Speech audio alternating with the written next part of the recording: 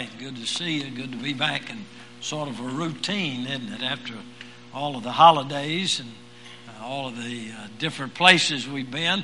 It's good to see you here. It's good to have visitors here. And we trusting God to just use this time to instruct us in His Word. So take your Bible, that's our textbook, and turn to Ephesians chapter 6. We're in a series called Be Rich, the riches we have through Christ, and we are looking today at living the Lordship of Christ. Living the Lordship of Christ. When He's the Lord of our life and we obey Him and do what He instructs us to do, then there's going to be there will be blessings on our life, and we'll bring Him more honor and more glory. So we're going to be looking at verses 1 through 9 as we go through this lesson, Ephesians chapter 6, living the Lordship of Christ. A man and his wife was watching television, and they were watching a lot of the young people who were really doing things they shouldn't have been doing. They were all but rioting and tearing things up, doing all of that. And so the man looked over at his wife and he said, honey, what in the world did we do wrong? And she simply said, we had children. So sometimes you feel that way. Children are a blessing from God, I understand. But we can have children that are rebellious, and if we don't raise those children properly, then we can run into some problems with them.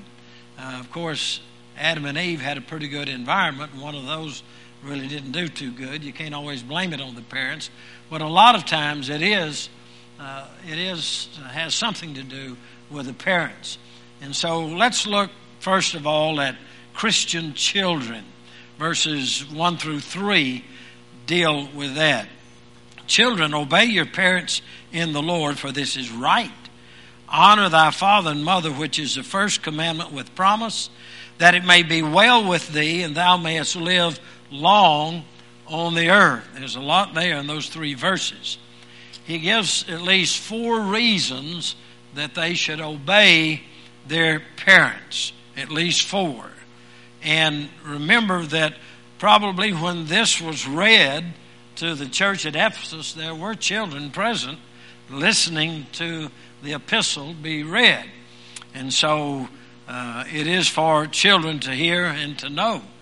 In verse 1, the first part, we notice that he's talking about children primarily that are Christians. Children, and that doesn't mean it doesn't apply to others, but specifically as Christians we have that obligation. Children, obey your parents how? In the Lord. It implies that mom and dad is saved. It implies that the child may be saved or has been instructed in a Christian environment. They are Christians. You know, Christian homes and Christian children make better children according to the Word of God. Colossians 3:20, just a repeat of the same principle. Children, obey your parents in all things, for this is well-pleasing unto the Lord. Now, some of you may be saying, well, wait a minute, you're teaching senior citizens. And what does that have to do with this? Because grandparents can interfere with parents doing the right thing and disciplining their children and doing what they ought to do. So it's probably a good reminder for us to understand that we ought to encourage them to do what the Bible says, right? It's so easy to want to spoil your grandchildren, right? Some of you, we just got back from seeing our grandchildren, great-grandchildren, and all that sort of thing. And we had a great time. I sure was glad to be home, I want to tell you. But there's a responsibility.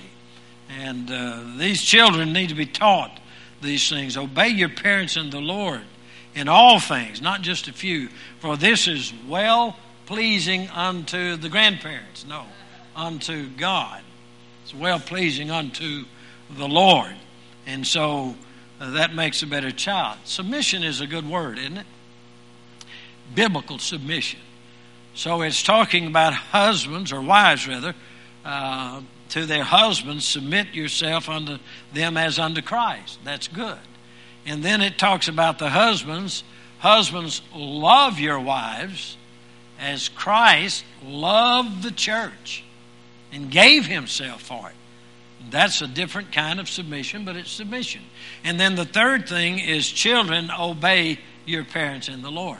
So if you have a husband that's being submissive to the Lord's will, and a wife that is, and a child that is, you're probably going to have harmony in that home. But any violation of that, it probably won't be that way. Secondly, obedience is simply right. And that's the second part of that verse. Obey your parents in the Lord, for this is what? It's right. It's not to be argued or philosophized. It's to know that the Bible says it's right. And that ought to settle it for anybody to know that it is right. Now, one of the reasons, I think, is because parents have lived longer than the children, and we've experienced a whole lot more.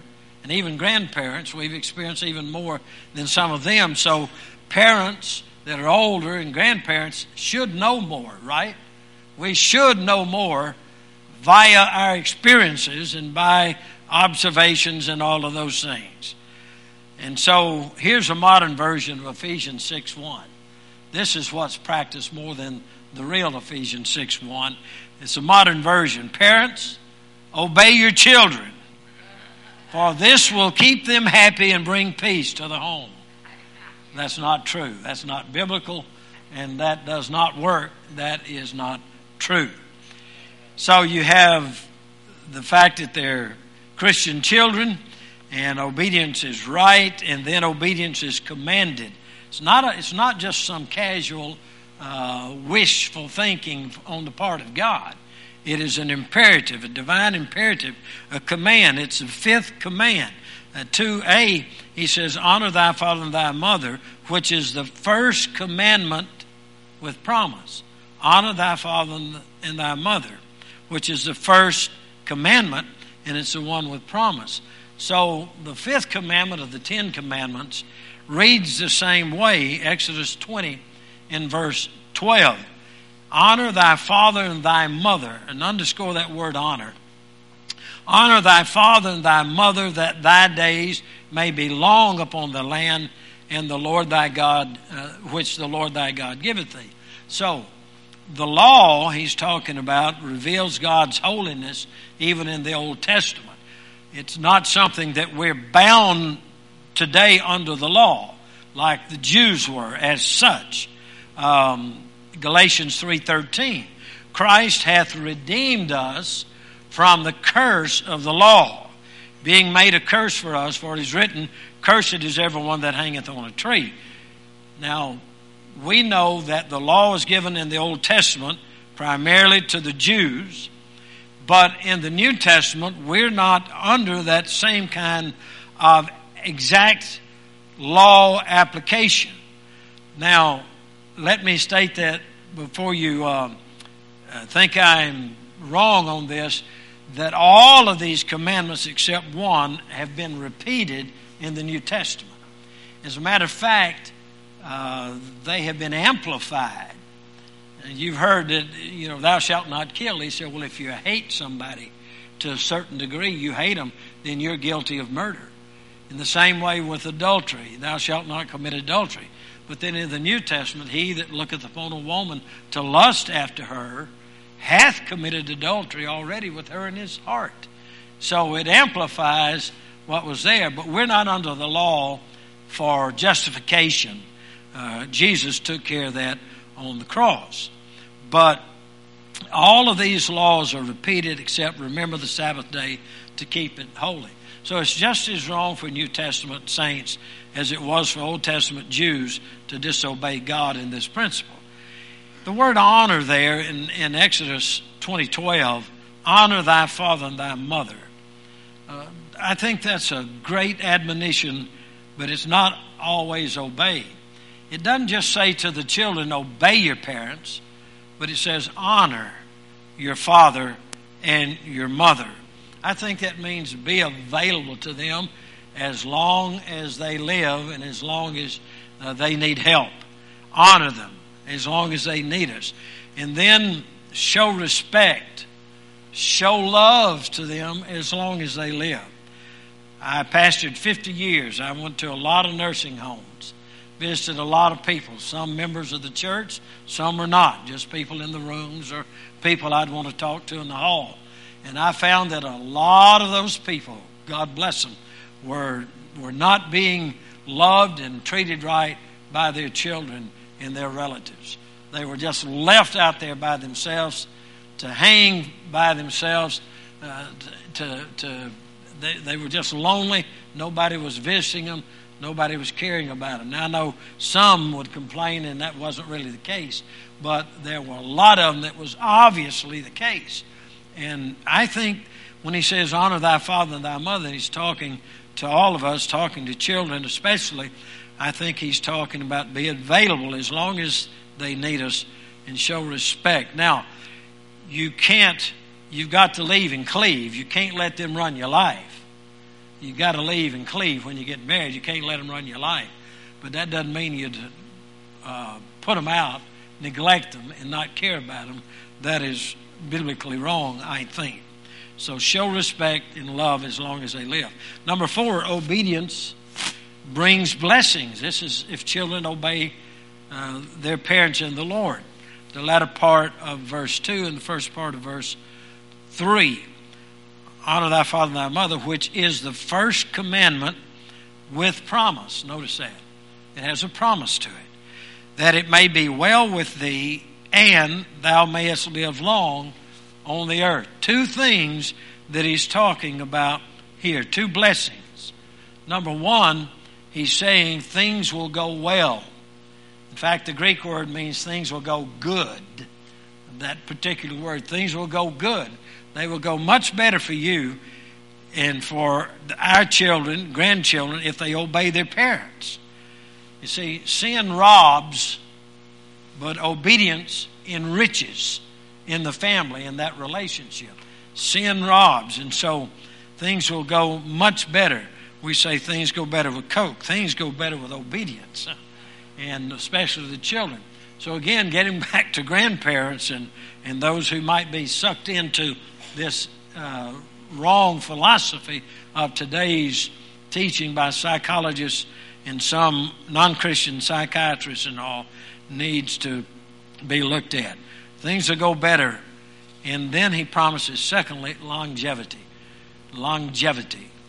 And so people say, well, you were determined, it was determined before you were ever born when you were going to die, and you can't change that. That's not what the Bible says. The Bible says that if you honor your father and mother, God can extend your years and give you longevity. And so there are a lot of things. I mean, you know, you can do certain things like partaking of the Lord's Supper unworthily, and the Bible says it can make some sick and even cause them to die. So I have a problem with people that say it's all pointed, one day you're going to die that day. Now, God does know, and God is a sovereign God. But there are some things we can do or not do. One of those is that the children, if you don't teach your grandchildren and children this principle to go by, then it could mean that the longevity of their life would be affected, problems that shorten life. And when people disobey parents, when children disobey, teenagers for instance, and the parents say, do not fool with drugs, and they disobey their parent, and they go out and get in drugs, and next thing you know they're hooked, and the next thing you know they're dead. And so it all works together. If they'll obey their parents like they should, then they won't do those things that they shouldn't do, like drinking and drugs and premarital sex and all those other things. And they'll be blessed because of it. Disobedience, here's the thing, children, when they disobey, and you allow them to disobey, that is disobedience against God. It is disobeying God. Rebellion against God. Romans 1:28 through 30. And even as they did not like to retain God in their knowledge, This is not a good group here. God gave them over to a reprobate mind. Notice that, reprobate mind. To do those things which are not convenient, which they shouldn't be doing. Being filled with all unrighteousness, fornication, that's premarital, extramarital, sexual relationship, and it involves pornography, all of that. Wickedness, covetousness, maliciousness, full of envy, murder, debate, deceit, malignity, whisperers, backbiters, haters of God, despiteful, proud, boasters, inventors of evil things. That doesn't sound too good, does it? But what's the next phrase? Disobedient to parents. That is in the same category with murderers, haters, backbiters, fornicators, so on and so forth. So it is important, isn't it? And it is important to understand how God really looks at it. The Duke of Windsor, years ago, came to America, and he said everything in America is controlled by a switch except the children. That's where you've heard that statement before, but that's where it originated and became popular. David pampered Absalom, and he paid for it. Eli let his sons, Eli was a priest, he let them get away with fornicating and so on and so forth, even though they were in the ministry, so to speak, if we'd put it in modern day terms. And Hophni and Phinehas, God took care of them, and then he took care of Eli, but he pampered his children. And so we have to understand there's some biblical illustrations of how that can really backfire. So that's the first part, Christian children. Number 2, Christian fathers. Christian fathers. Chapter 6, verse 4. Now he goes from the children, then he's giving the admonition, and ye fathers, provoke not your children to wrath, but bring them up in the nurture and admonition of the Lord. So the lordship, the children, doing what God said. And now he comes to the fathers. And he says, first of all in this verse, that he must not provoke them. He must not provoke them. That doesn't mean you let them get away with sulking and all that kind of stuff. That's not what that's talking about. But you must not provoke them. You can go too far. You can provoke. You can not have the balance, and we'll go through some of the rest of it, and that will make more sense. In the Roman culture, it was a strange thing. When a child was born, the father could say, I don't want that child, and they would give it away, or they would have that child killed. But if the father picked the child up, he was saying, I accept the child. And that was just their culture. That's just the way it was. It's sort of in the category of abortion, right? Let's move on. But anyway, the Roman culture was that way. So sometimes children were abused. One of our ladies was just giving me some material, and she's working with abuse of children and many of the other things that go along with that. She is here, and I want to read over that literature, and I'm glad she's involved with that. Children should not be abused. So don't use your authority to abuse a child. Look at your note. Don't use your authority to abuse a child. And I have seen that. I just throw this in. It's really gross, but I was talking to a woman once, my wife and I, and her children, her daughter especially, had burns. And come to find out she was using a hot iron to make her mine. Can you imagine that? Can you imagine that? Abuse. And of course, we had to take it to the authorities, and that got corrected as much as was possible. But don't abuse your children. And don't let if you can help it, let your children abuse their children. If you know about that, do something about it. Colossians tells us we ought to encourage the children and build them up. And you may have to look pretty hard to find something to say to compliment them, you know. The pants are on the floor and the socks are on the floor and all that kind of thing, and everything's in disarray. But you can find something to compliment them for, and you can encourage them. Too many times parents just see the negative They don't see the positive, and that's not a good thing. And so he says, fathers, in Colossians 3:21, provoke not your children to anger, lest they be what? Discouraged. Don't provoke them to anger, lest they be discouraged. Always blaming them, never praising them. It's all right to praise your grandchildren. It's all right to praise your children, to encourage them. That goes a long ways, and so many times it's neglected. I used to try to find things to praise my children for. And my family was always important to me in the ministry. And I would say to my secretaries over those years, any family member that calls, you buzz me, I'll take the call. I wasn't going to neglect them. I loved them, and I wanted to talk to them. I wanted them to know that Dad was there to encourage them. And that's the way we handled that. And if I were going to discipline my child, I wouldn't do it out of anger. We'll mention that in a minute. But I would be displeased. I would sit them down and explain. Now, I want to tell you, I try to get a Bible principle, and then I want to tell you why you're fixing to be disciplined. And then I would discipline them. With what? A belt. That's what this cushion back here is for. Or maybe a little board or something. God designed the body well. Your derriere is very good. It works good. And so it isn't going to kill them. It isn't going to hurt them. They'll scream like it's killing them, but it is not going to hurt them. And I remember one time getting expelled from school. Confession is good for the soul. Another boy and I jumped out of a window and got ahead of the line for the lunch, and some squirt dauber turned us in. So we had a red-headed 6'4" principal of our school. He also coached football. And he brought me and another guy in. And he said, you want expelled or 3 licks? He had a paddle with 3 holes in it. And when he hit, if he did that and you flinched, he'd add a lick. So you'd have to bend over, touch your toes, and son, he could lay it on. So he asked my buddy, he said, I'll take the licks. He asked me, I said, I'm going home. I said, expel me. So I went home. Mama gave me a whipping. I went back, and he added a lick, and I got another whipping. I said, I'll never do that again. That helped me a long ways. And that's a true story. But at any rate, a whipping isn't going to kill him. It didn't kill me. I needed it and should have had it. And I was a better boy after I got it, especially from that principle.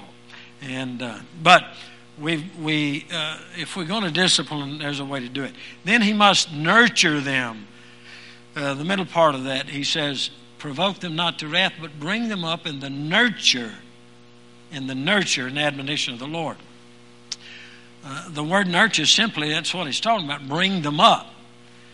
Bringing them up is not just physically, meeting their needs for food and clothing and a place to sleep. That's part of bringing them up and getting them an education, all of that.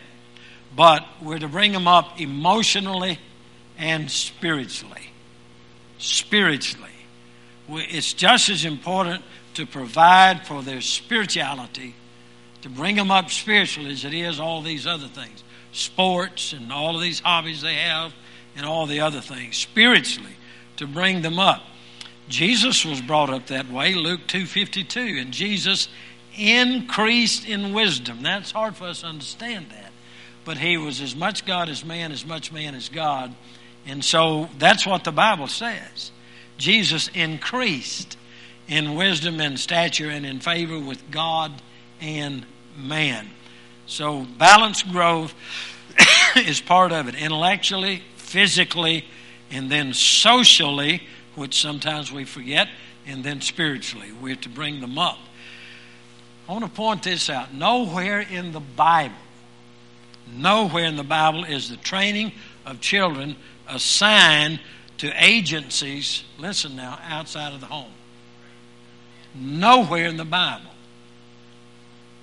is the training of children assigned to agencies. It's not the Christian school. It's not the other organizations that are out there, but it's not the Sunday school teacher or the church's job to teach them all on Sunday. To help, yes. To back it up, yes. But it is the responsibility of mothers and daddies or whoever their guardians and caretakers. Sometimes that's grandparents. It is important for them to teach them. That's the main place. That's where it should be done. And God looks to parents. And then He must discipline them. Again, that word nurture means learning through discipline. That's what it really is talking about. Nurture, discipline is involved. Now, nowadays, some psychologists and educators, not all, but some, oppose the old-fashioned idea. You know, there's a lot of good old-fashioned stuff. The old, like cornbread and beans. But the old-fashioned idea of discipline. Let the children express themselves is what they're saying today. Let them express themselves. If they don't want to pay attention to the teacher, let them go there and stare at the goldfish in the aquarium. If they want to do it for 2 hours, let them do it for 2 hours. You remember education went that way about 20 years ago?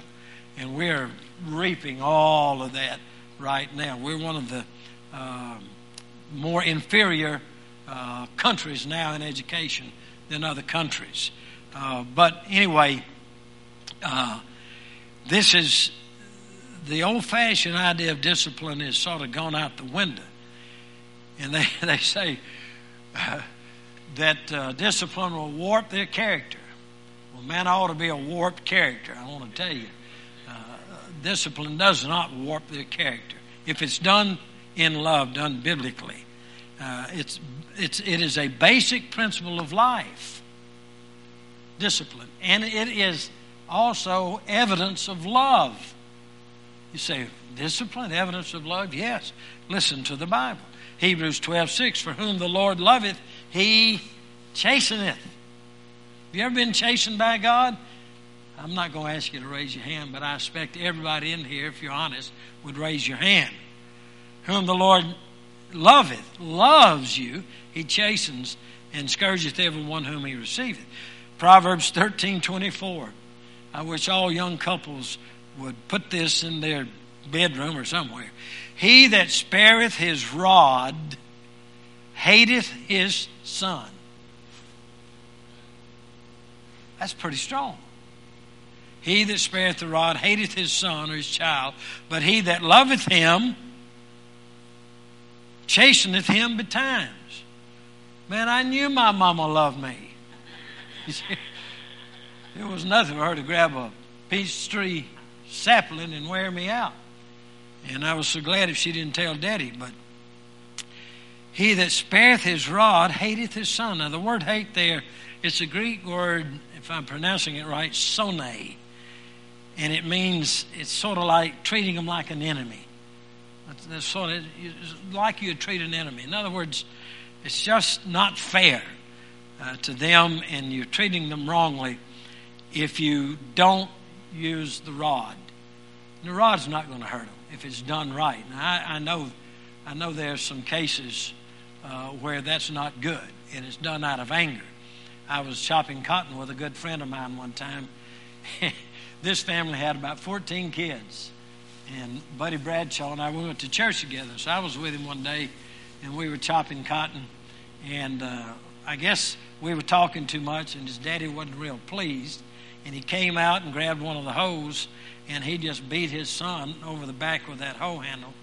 And I mean, I was like, oh man, you better not come with me, I'll hit you. But anyway, he brought blood. I thought, and he did it out of anger. I thought, that's wrong. And by the way, his son left and joined the army right after that. And they never had the best relationship. But that's not what God is saying. That's not what He wants us to do.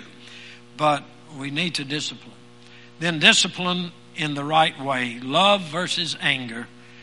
You can injure the body and you can injure the spirit. Flying off the handle never made a better child or parent. It just doesn't.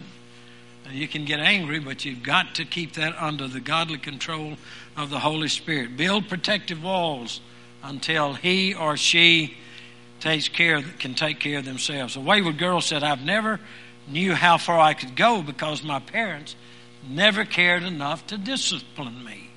If it's not important to them, she said, why should it be important to me? They didn't care enough to discipline her. She went wayward. Then D in your outline, he must instruct and encourage them. Instruct and encourage them. The middle part of that, bring them up in the nurture and admonition. Admonition is an important word. Admonition is action, but it also your action, the way you live, but also the words you say. You have to speak up. You have to open your mouth. Admonition, words. They may not appreciate the words, but you have an obligation to give those words out. You have to do it. Instruction should be tied to the Bible. I think that's important. 2 Timothy 3:15, and from a child, Paul saying to Timothy, from a child thou hast known the Holy Scriptures, and try to give the scriptural basis for it. Home is the main place to learn. So you have Christian children, Christian fathers, and then Christian servants, verses 5 through 8. Christian slaves was what they were talking about them. Today he's talking about employers and employees in that relationship. So back then they had approximately 60 million slaves in the Roman Empire. By the way, Paul did not, and I know this is touchy ground here, but Paul did not try to overthrow the Roman government. That was not his main task. And I believe if he was living today, he'd probably vote whatever his conscience would lead him to vote. But his job was preaching the gospel, right? You don't ever see him doing this other. You don't ever see him having an insurrection or doing any of these things. He preached the gospel. But here's the thing. Ultimately, the preaching of the gospel overthrew all of these things, including slavery in the Roman Empire. It led to the overthrow even of the government that was a horrible government. The preaching of Wesley and Whitefield, some of the results of the preaching of the Word of God was abolition of slavery, abolition of child labor that was wrong, and the care of the needy. And by the way, ladies, you ought to thank God for Jesus, that He has elevated women like no other thing could have done. Back in the Roman Empire, the women were just property, just chattel with no voice whatsoever. Then Paul admonished the servants to obey. And why did he admonish them to obey? Well, they were really serving Christ. Look at verse 5. Servants, be obedient to them as your masters according to the flesh, with fear and trembling in singleness of your heart. How? As unto whom? The boss? No, as unto Christ. As unto Christ. Verse 9, the same thing is there. So you have the Christian employee and employer. If they are Christians, they ought to help each other. They ought to not be antagonistic against each other. Verse 6 is talking about don't do it just for eye service. Not with eye service as men pleasers. You're there to please God, not just your boss or those that are around you. Now, you may want to please them, but it's not just eye service. Doing a good job is the will of God. Verse 6 is very clear about that. We're to do it from the heart, verse 6 says. We're to do it serving. We are serving God, and that's what he's saying. With goodwill, verse 7, doing service as to the Lord, not to men. Thank God for your job. Do it for the Lord. Don't do it just to please your boss and all of those. You want to do that if you can, but that's not if they're not pleased and they don't treat you right, then you'll get mad and you'll hate your job and you'll be angry. No, if you do it as unto the Lord, you know God's put you there, then that's the best thing. Christian work is sacred. The Christian worker and the Christian work is not secular. It's sacred. And the Lord will reward them. Verse 8, he says that, knowing that whatsoever good thing any man doeth, the same shall be he receive of the Lord, whether he be bond or free. God's going to honor that, and God will bless that. And then very quickly, lastly, Roman numeral 4, Christian masters. Verse 9, he's talking about that very clearly in that verse. And ye masters, do the same things unto them, forbearing threatening, not a good tactic, knowing that your master also in heaven, neither is there respect of persons with him. So a couple of things here that we have to see in this in just a short time. But harmony is not achieved by erasing. Pay attention to this statement if you can go through it. Harmony is not achieved by erasing social or cultural differences. Social or cultural differences. Workers are still workers, and bosses are still bosses. And you shouldn't say, well, I'm a Christian, you're a Christian, so I'm going to skip 3 or 4 days, and since you're my Christian buddy and you're the boss, you just overlook it. That's sort of putting it in a nutshell, okay? Both should be seeking to please God.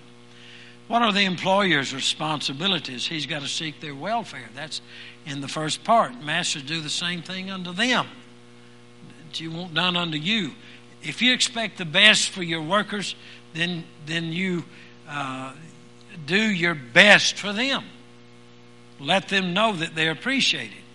My son runs a whole plant, and we talk a lot, and I'm thankful that he does that for his workers. And sometimes he'll get them all together, and he'll cook the steaks for them and all that, and they appreciate it, and they let him know that and some other things. And so that's a good relationship. Boaz in Ruth 2:4, and he was speaking to his workers, and notice what he said. And he was a man, boss. I mean, he was way up there and had a great place of harvest. And he said, the Lord be with you, talking to the reapers, the workers. The Lord be with you. And they answered him, the Lord bless you. Isn't that a good relationship for boss and worker? And that'll work in a church staff. It'll work in other places. And then B, he must not threaten. 9B, I'm running over. I'm going to hit this fast. The negative power of fear. If you use fear, the workers are going to do less. Be positive. Colossians 4:1, Masters, give unto your servants that which is just and equal, knowing that you have a master in heaven. Don't forget that. Let the workers share the results of their hard work. Let them benefit from their hard work. C, he must be submitted to the Lord. Submitted to the Lord. There we're getting back to the Lordship of Christ. If you want to be a leader, the Bible says be a servant. Servant leadership. If you want to be a leader, be a servant. Joseph, Moses, Joshua, David, Nehemiah were all servant leaders. Here's an old African proverb, and it's so true.